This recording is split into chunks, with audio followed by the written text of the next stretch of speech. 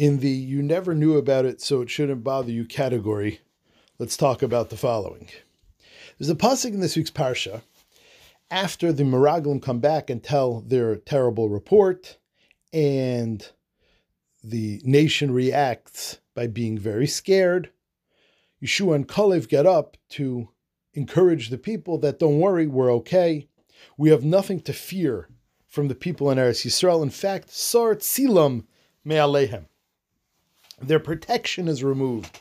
And Chazal discuss what protection exactly was removed. But there's a fascinating Ramban in this week's Parsha that says that this pasuk, Sar Tzilam Me'alehem, translated another way, their shadow, a tzel is a shadow, Sar Tzilam Me'alehem, their shadow is removed, is actually a remez for a little known fact. And that is that if a person fails to see his shadow on Hoshana Rabbah night, he will not live that year. And the source for that, I don't know what you call it, fact, halacha, omen, I guess that would be the best word, that if a person doesn't see his shadow on Hoshana Rabbah night, he will not live that year, is from this pasuk. In fact, Rabbeinu Bachai in this week's parsha also says that this is nirmaz in the pasuk in Shir Hashirim, at shiyafuach hayoim v'nasu hatzlalim, that on the day that a person's neshama is breathed into him, that on Hoshana Rabbah we receive our final psak. If a person fails to see his shadow on that day, then he will not survive the year. And the question is, did you check your shadow this past Hoshana Rabbah? Will you check your shadow this coming Hoshana Rabbah? It seems to be the Ramban, the Rabbeinu Bachai, take this very seriously. But the Ramban Orach Chaim in Tafresh Samach Daled says that v'yesh misha kosav she'ein ledaktik b'zeh. Don't worry about this. Kidei shlei lisra mazle. In fact, worrying about it, looking into it, concentrating on it, can in and of itself trigger this bad mazel. V'gam ki rabim einam mevinim ha'inyan. Besides, most of us don't understand this whole thing, including me. V'yoser tov liyos tamim, better off being innocent, v'leilachkar achar asidus, and not trying to divine the future. So, like I said, in the category of you never knew about it, so don't worry about it. This week's parsha, the mitzvah of challah, comes up. So let's just talk one day a little bit about challah. The Mishnah says, and we had this recently in Brachas and Daf Yomi, so more of us than usual are familiar with this Mishnah in challah. Ha'isha yesheves v'koitzel chalasa. A woman can sit and take off challah. And this is the halacha in Yoreh De'ah, that you can make the bracha on challah while sitting, which sets up an interesting question. The halacha is, kol birkas hamitzvos mevarchem ba'amida. We always make birkas hamitzvos ba'amida. For instance, in the morning, when you put on tzitzis, you have to do it while standing, etc., etc.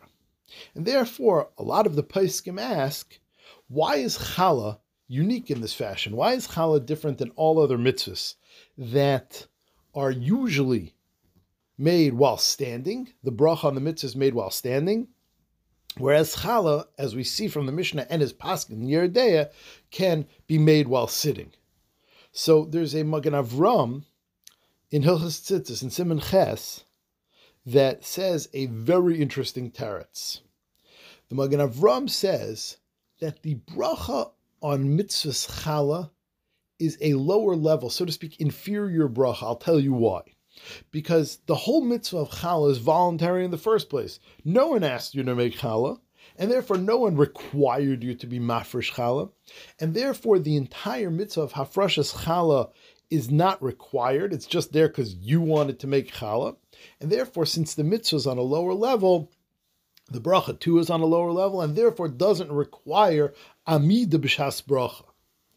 But this Magen Avram is widely panned. The Gra over there says, what are you talking about? Devar of ein lehem shachar. These words have no morning. it says that you should not make a batch of dough less than the required shear. It is usher to avoid triggering a chiyuv challah. So we see that the halacha itself mandates that a person has to make the right shear of challah. Yeshua's Yaakov asked the same question. And besides, there's plenty of mitzvahs that you don't have to do. For instance, mitzvahs tzitzis. If you want, you could avoid mitzvahs tzitzis. If you want, you don't have to wear a four-cornered beged. If you want, you could get out of mitzvahs tzitzis just as easily, probably easier, than getting out of the mitzvah of challah. And yet, the whole source that you stand when you make a bracha is the brachas ha-mitzvahs on tzitzis. So if on tzitzis, which is a mitzvah you could have avoided being chayiv in the first place, you're chayiv to stand. We're back to our question, why don't you have to stand when you're making the bracha on hafrashas challah? So the Pnei Yeshua says that the mitzvah itself can be performed while seated, its bracha can be performed while seated as well. So a mitzvah that you must put on, a mitzvah that you must do while standing, for instance, atifas talis, a person puts on his talis while standing, so you should not treat the bracha for that mitzvah any worse than the mitzvah itself. So a mitzvah that is going to be done while standing, hadlakas ner Chanukah, putting on tzitzis, any mitzvah that you're going to do while standing, so you should make the bracha while standing. A mitzvah like hafrashas challah that is done or can be done while seated, the bracha doesn't have to be any worse. I saw one last teretz in the Eliyah Rabbah, fascinating teretz, that the bracha on challah is more similar, is closer to a birchas hanenin than a birchas hamitzvah, which means we know we constantly make brachas on food while seated. You know, you sit down to eat a meal, and you make a mezainis or a shahakol while seated, because birchas hanenin don't require amida. So the Eliyah Rabbah says that the bracha on challah, which is essentially a food preparation bracha, is more akin, is closer to a birchas hanenin, which is allowed to be done while seated, than a birchas hamitzvah. This week's parsha, Parsha Shlach, discusses tzitzis, we know, at the end of the parsha. So maybe we'll take a couple minutes to discuss some talis issues. So, the Mishnah Brura paskins that a person should not wear his Shabbos clothes during the week and vice versa. A person should have special clothes for Shabbos and they should be off limits during the week. In fact, the Mishnah Brura says, a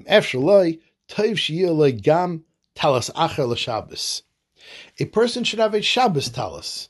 This is not just something we do, this is codified in halacha, that you should have a weekday talis and a Shabbos talis. The question is as follows. When a person decides he no longer wants his Shabbos talis as a Shabbos talis, can he make it a weekday talis? Or is that a chisaron in downgrading the kedusha of an item? Meridin me kedusha, and we know ma'ila mekedesh ve'ein meridin, that you're really not allowed to downgrade something's kedusha. So the question is, once we have this concept that there is an inyan of a Shabbos talis, can a person make his Shabbos talis into a weekday talis, or is that a problem? I saw someone wanted to bring a raya from another shaila. The Birkei Yosef discusses, there's another concept. That concept is ein mavirin ala mitzvahs. A person is not allowed to skip over mitzvahs. You have to do the mitzvah that is in front of you, the mitzvah that you have at hand. And a person is not allowed to not do what he has at hand in favor of another mitzvah. I'll just give you a couple practical examples. That's why we cover the challah on Shabbos, that why are you doing a kiddush before challah? So we cover the challah as not to be mavirin ala mitzvahs. Another example is you're supposed to take out of your tefillin bag your shel yad first, because once you picked up your shel rosh, you have an issue of ein mavirin ala mitzvahs. So therefore, we keep the shel rosh covered. We keep the shel rosh out of sight, out of mind, until we put on our shel yad, as not to violate ein mavirin ala mitzvahs. So there's this concept ein mavirin ala mitzvahs, and the question is, let's say a person, for some reason, let's say he has an ashtender and shul, his Shabbos talis and his weekday talis, and he reaches into his shtender and he pulls out, lo and behold, his Shabbos talis.